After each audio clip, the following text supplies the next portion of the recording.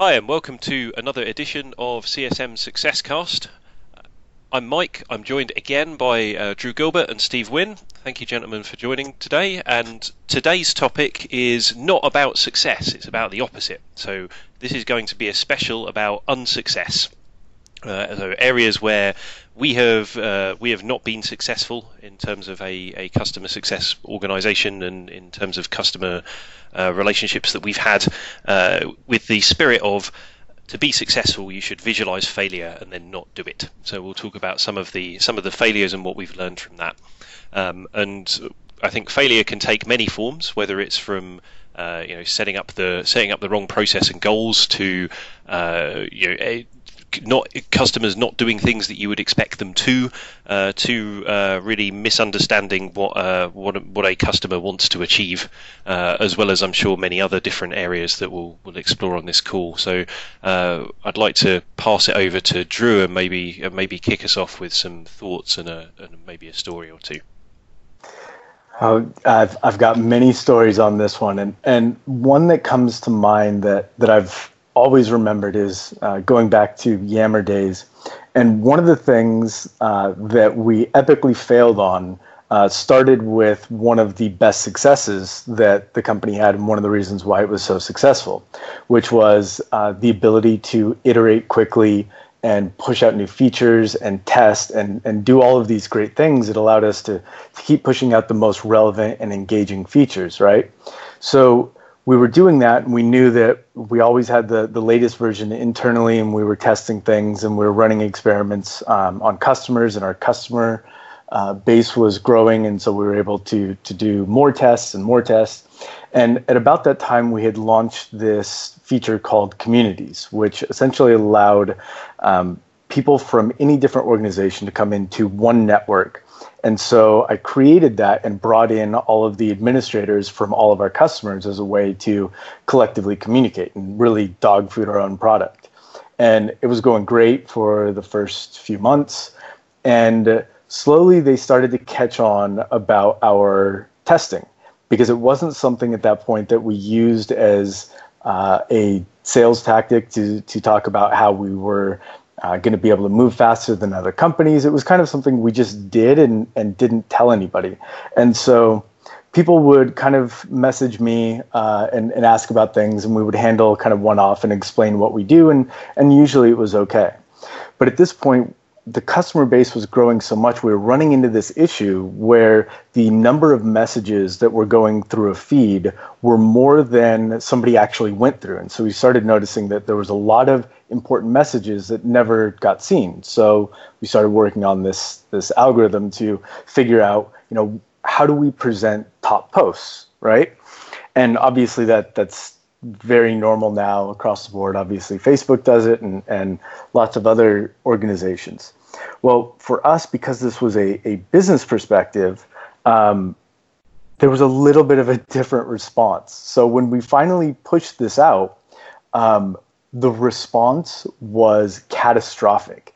Everybody lost their mind, especially the administrators, because they were getting just completely killed by all of their users, saying that they no longer had an understanding of what was in the feed, and they were losing messages, and there were all these adverse effects that they were seeing. And so going back to this idea of our community, well, it went from a collaborative community to a witch hunt, and I was the witch at this point. And I think very quickly that thread around everybody being pissed turned out to be the biggest and most engaging thread. And as a result, I started getting customers contacting me directly about wanting to leave, and that if we don't fix this immediately, we're gone. And actually, at that time, our very biggest customer, a VP there, sent a very formal, strongly worded letter to us. And so I give this whole story in background because it starts with the best intentions, right? And the thing that we wildly messed up on at this point was that we never talked to our users. We did the test, we look at the analytics, the tests that we saw for some of the people that used it, significant improvements, but we didn't talk to the customers and the administrators, and people lost their mind. So the result of how we handled it was, one, for those biggest customers, I had to actually go get Sachs, the CEO, and we jumped on a few calls with people and gave them a presentation, talked through what we were doing, and that calmed them down. And then that was also the initiative to bring in some product managers, and Sachs, I think, even made a post in that community to show that we were listening. And that really fundamentally changed the way we had to think about launching new features. And we ended up hiring and dedicating somebody who was just focused on making sure that all of those release notes came out, and we talked to customers about tests, and we started sharing tests and things like that. But at the time, I thought the company was over and I might be losing my job. So that was a very, and those are very early days. I think that was definitely before either of you guys joined, and it was scary. So that was a huge failure on my part. Nice name drop, by the way. Pick that up when you get the chance. Yeah, I think you make a good point also, in that most failures that we experience they're not intentional by any means. We, like you said, we often go into these things with the best intentions in mind. Just in some cases, these failures occur because we don't have it fully thought through, or there's some things that we perhaps overlook or miss. And it sounds like you understand what those things are, having experienced it and looking back on it in hindsight. I had a situation where I was working with a customer, and in one of the couple of the previous Successcast episodes, we talked about coaching, and we were trying to help a customer with some of this coaching and helping them put together a framework for how to collaborate better as a team, how to interact better as a team. We laid out what we felt was pretty clear criteria on what we were looking for with respect to the profile for how they can be successful with this coaching program. We got buy-in from the customer. We got buy-in from our side to participate with the customer on this.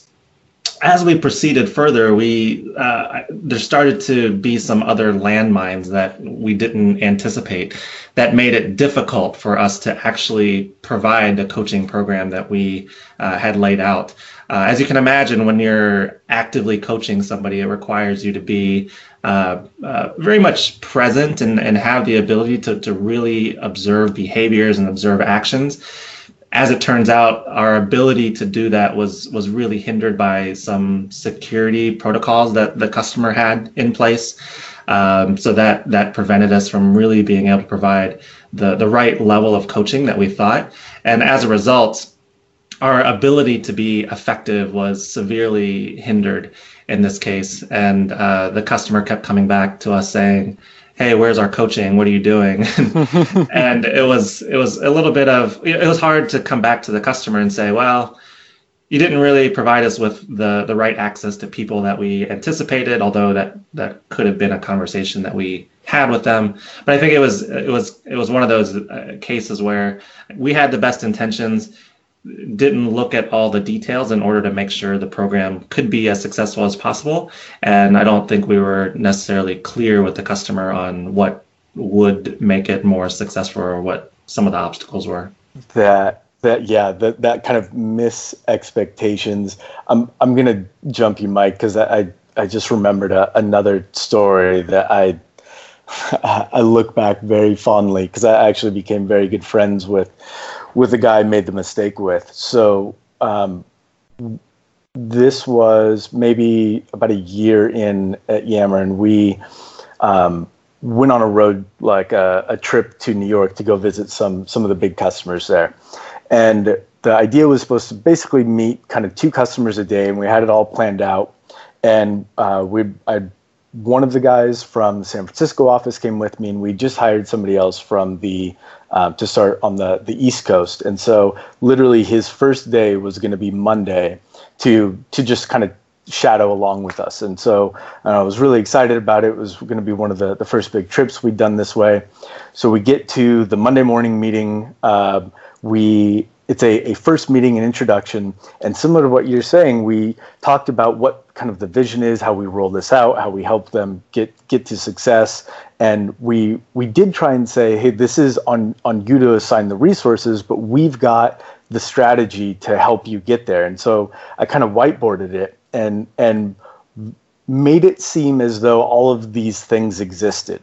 The reality was they were in process and they were about 2 weeks or more from being completed. And the timeline that we had with this company was about 2 weeks to a month. So it matched up. So everything went great. We had this good meeting. And then that afternoon, New York was hit with a gigantic snowstorm. Like nobody could move. Trains stopped going. And it happened to be that our hotel was right next to this company that we were still at. And the main guy that we were working with lived right next to the company. So we were talking back and forth just about the snowstorm. And he's like, hey, if you guys have no place to go, why don't you come in to the office? You can work here and we can keep going on some of this stuff. And so my initial reaction was, oh, that'd be great. Spend more time with the customer. What I missed was the fact that they're going to want to start doing things that we talked about, and we had nothing available for them.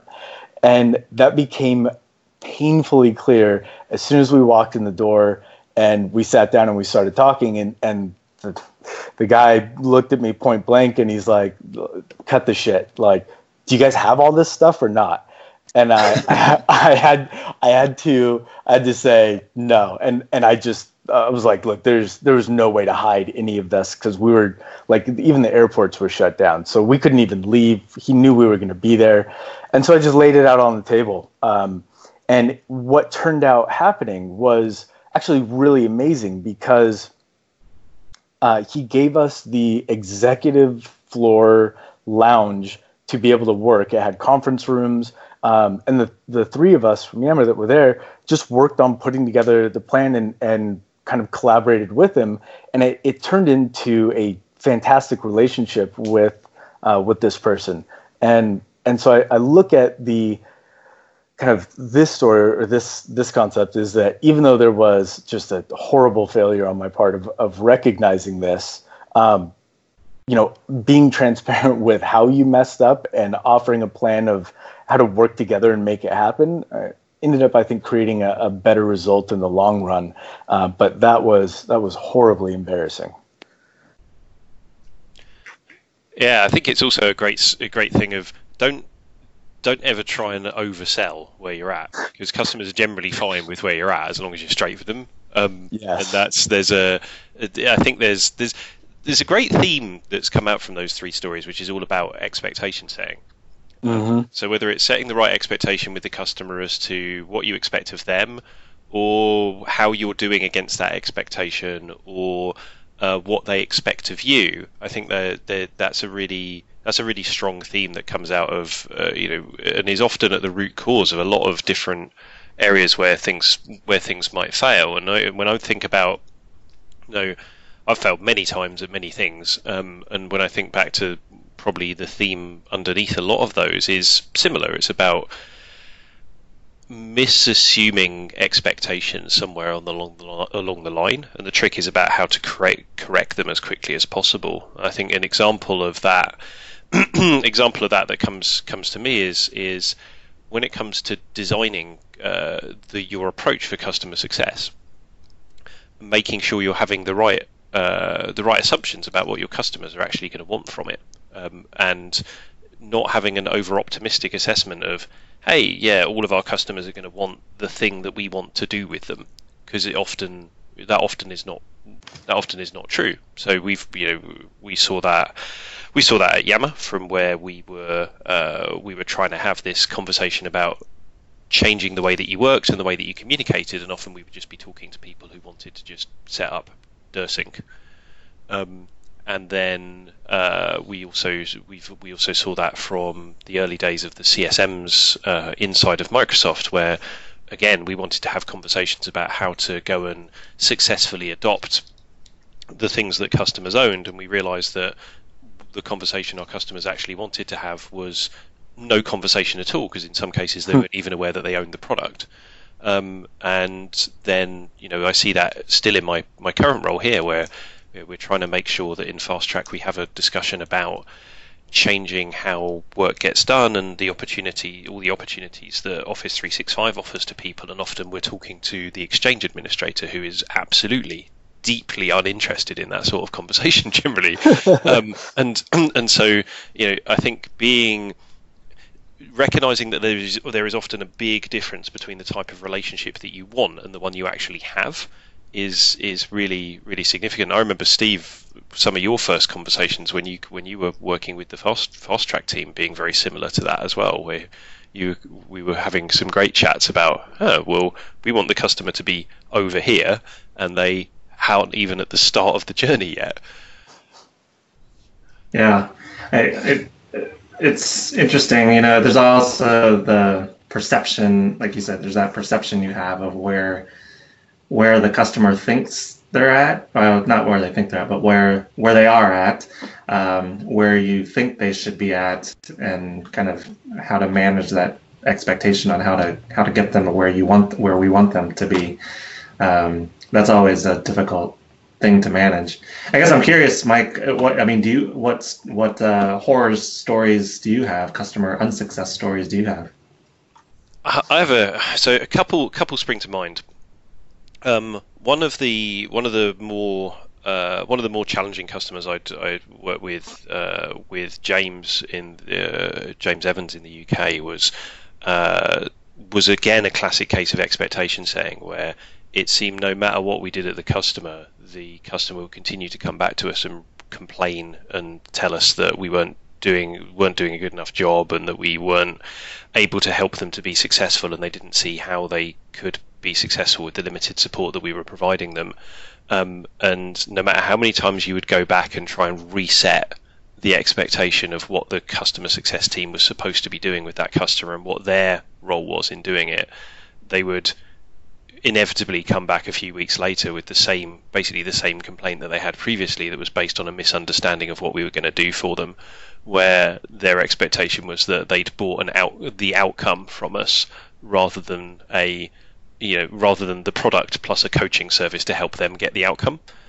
So they would come back and say, well, why aren't you training all our end users, and why are we not seeing this this business outcome? That's your issue, you need to fix that. And I remember it being this fascinating game of kind of a circular conversation, and the root of it was again this disconnect in expectation between what the customer wanted to happen and what we were prepared to offer. And that one, the thing that we learned from that was you can never restate clearly enough the dynamic of the relationship that you're expecting to have with a customer. And it's a very, very good idea to say, when we operate in this way, are you going to be successful? And if you're not, then this probably isn't the right thing for you, which is one of the things we actually ended up saying to that customer at the end, is that this is not a helpful conversation for either of us to keep having. Are you going to change the way that you're thinking about this thing? Because we aren't going to be able to change the way we support you in this, because we're not going to do this for you, because that's not how this works.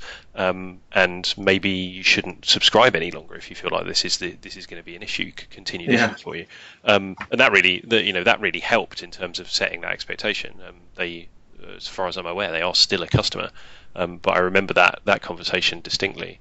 And then in similar manner to one of the things that Drew was talking about, I can still remember the day a customer phoned me up and said, I've just pressed the button you told me not to press, and I've just deleted all the messages on people off my network. I'm sorry, I'm laughing. And those were back in the days of the early days of Yammer, where the entirety of our engineering support for the product was based in San Francisco. And so if you got phoned up at like 8 a.m. on a UK morning, you then had to dance around until about 5 p.m. in the afternoon when one of the engineers got in to fix the problem, because you had literally nobody on your side of the world that could fix it for you. And I remember that distinctly, of speaking to the engineers at this customer side who were just genuinely worried that they were going to lose their jobs, and being completely unable to do anything about it. And that's a good example of where we failed by not planning early enough for being able to support the service at that, in those situations. And Yammer didn't really get better at that quickly enough, because we then went and did exactly the same thing in Asia Pacific, where we would ship changes on a Friday, and Australia would discover that there was issues with them on kind of their Saturday afternoon or their Monday morning, which was like Sunday afternoon Pacific time, and then those wouldn't get fixed until like 10 a.m. on the Monday morning. So Australia had already lost a business day on them. And those are a few things that kind of sit quite clearly for me. So Mike, I want to go back to the conversation that you had with the customer, the kind of candid conversation it sounded like you had to have with them. I think that's interesting because I've been thinking, there's the old adage of the customer is always right, and I was thinking recently about how that is different in today's world. And I think our role as customer success managers, in many cases working with customers, is really trying to challenge them and really trying to help them rethink how they do things. And I've often said to people that there's no such thing as customer success without the customer. And I'm going to say something that might be a bit controversial here, but I think there are many instances where we almost feel like it's not our fault, but it's the customer, you're doing it wrong. But that's also a difficult message to convey to the customer, because you don't want to call the customer's baby ugly or anything or like that, or you don't want to challenge them or push them unnecessarily when they're not ready. But I'm curious about how that conversation went with the customer with respect to how do we, like kind of like what I was describing earlier, how do you bridge that gap between where we expect to get the customer to where they know that they're at? Yeah, I love the there's a really good debate about the phrase "the customer is always right." That comes from retail, and I grew up. My dad sells TV and hi-fi, and so I grew up working in a shop, and that adage it's a very interesting one, because the customer is.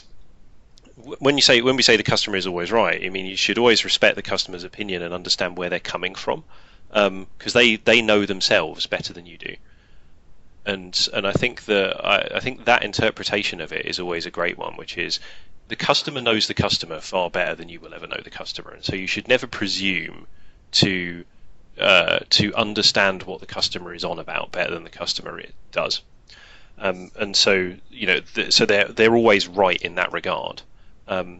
But there is, that still leaves there to be plenty of room between what the customer wants to happen and what you are able to provide. So if a customer came into a TV store and said, "Hey, I want to build a 32 screen multiplex. Can you help me out?" Then we would say no, because we're a television shop. And so that doesn't mean the customer is wrong, because they understand entirely what they want. It just means that you're not the place that they're going to be able to get that from, and that's a completely different thing. I see people interpreting the concept of the customer is always right to be we should make the customer successful at whatever cost to us, which is just like that's insanity from a business point of view. Definitely. Yeah, it's listening to all of these conversations and kind of thinking back to the stories that I shared and each of you, it almost seems like the biggest mistakes that are made, even around the expectations, are also around the first time doing them, right? Like, at least for what we've talked about, nobody's mentioned a similar mistake for or the same mistake multiple times. It's more like the first time we get into doing something, the first time we launch, maybe except for the Yammer support side. But I think kind of the takeaway from that is anytime you're doing something new, it's probably really valuable to go find somebody else who's already done it and ask, hey, what mistakes were made, so that you don't have to relearn the wheel. And maybe you may not be able to address all of them because of limited resources or priorities, but at least having that on the radar it gives you a much better ability to potentially address it either early or later. Yeah, I think that's a great point. And also remember that there might be mistakes that you're continuing to do repeatedly, and you just haven't realised they're mistakes yet. That's also a good point.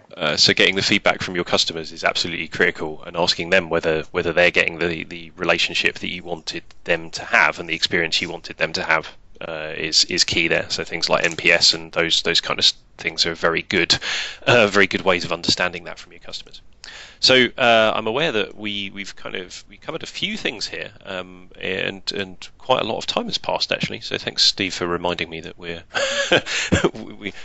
gone slightly past time. But I think some important discussions there. So we were trying to discuss the concept of failure and how to and areas where we've all seen failure and some of the root causes for that.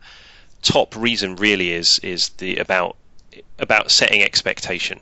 Expectation with the customers on what service they're likely to receive, expectation with our own teams as to what service we should be delivering with our customers, and expectations of ourselves in terms of the nature of the relationship we want to have compared to the nature of relationship that the customer wants to have. And the customer is always right in the sense that they know their business better than you, and they will always do that by virtue of them being in their company and you not being in it. And so looking at things through that lens is always incredibly valuable. And making sure that you're learning from those mistakes is the way that we all get better. So hopefully this was a useful conversation for those listening. If you have your own stories of failure and how you've become stronger as a result, we would love to hear them through at CSM Successcast on Twitter. And we will be back again soon with a new topic. Thank you so much for listening. If you have any suggestions for future topics, you know where to find us. Just remains to say thank you again to Drew and to Steve for another great conversation. Really appreciate you taking the time as always. And we will look forward to speaking to you all again soon. Thanks for listening. See you, Mike and Drew.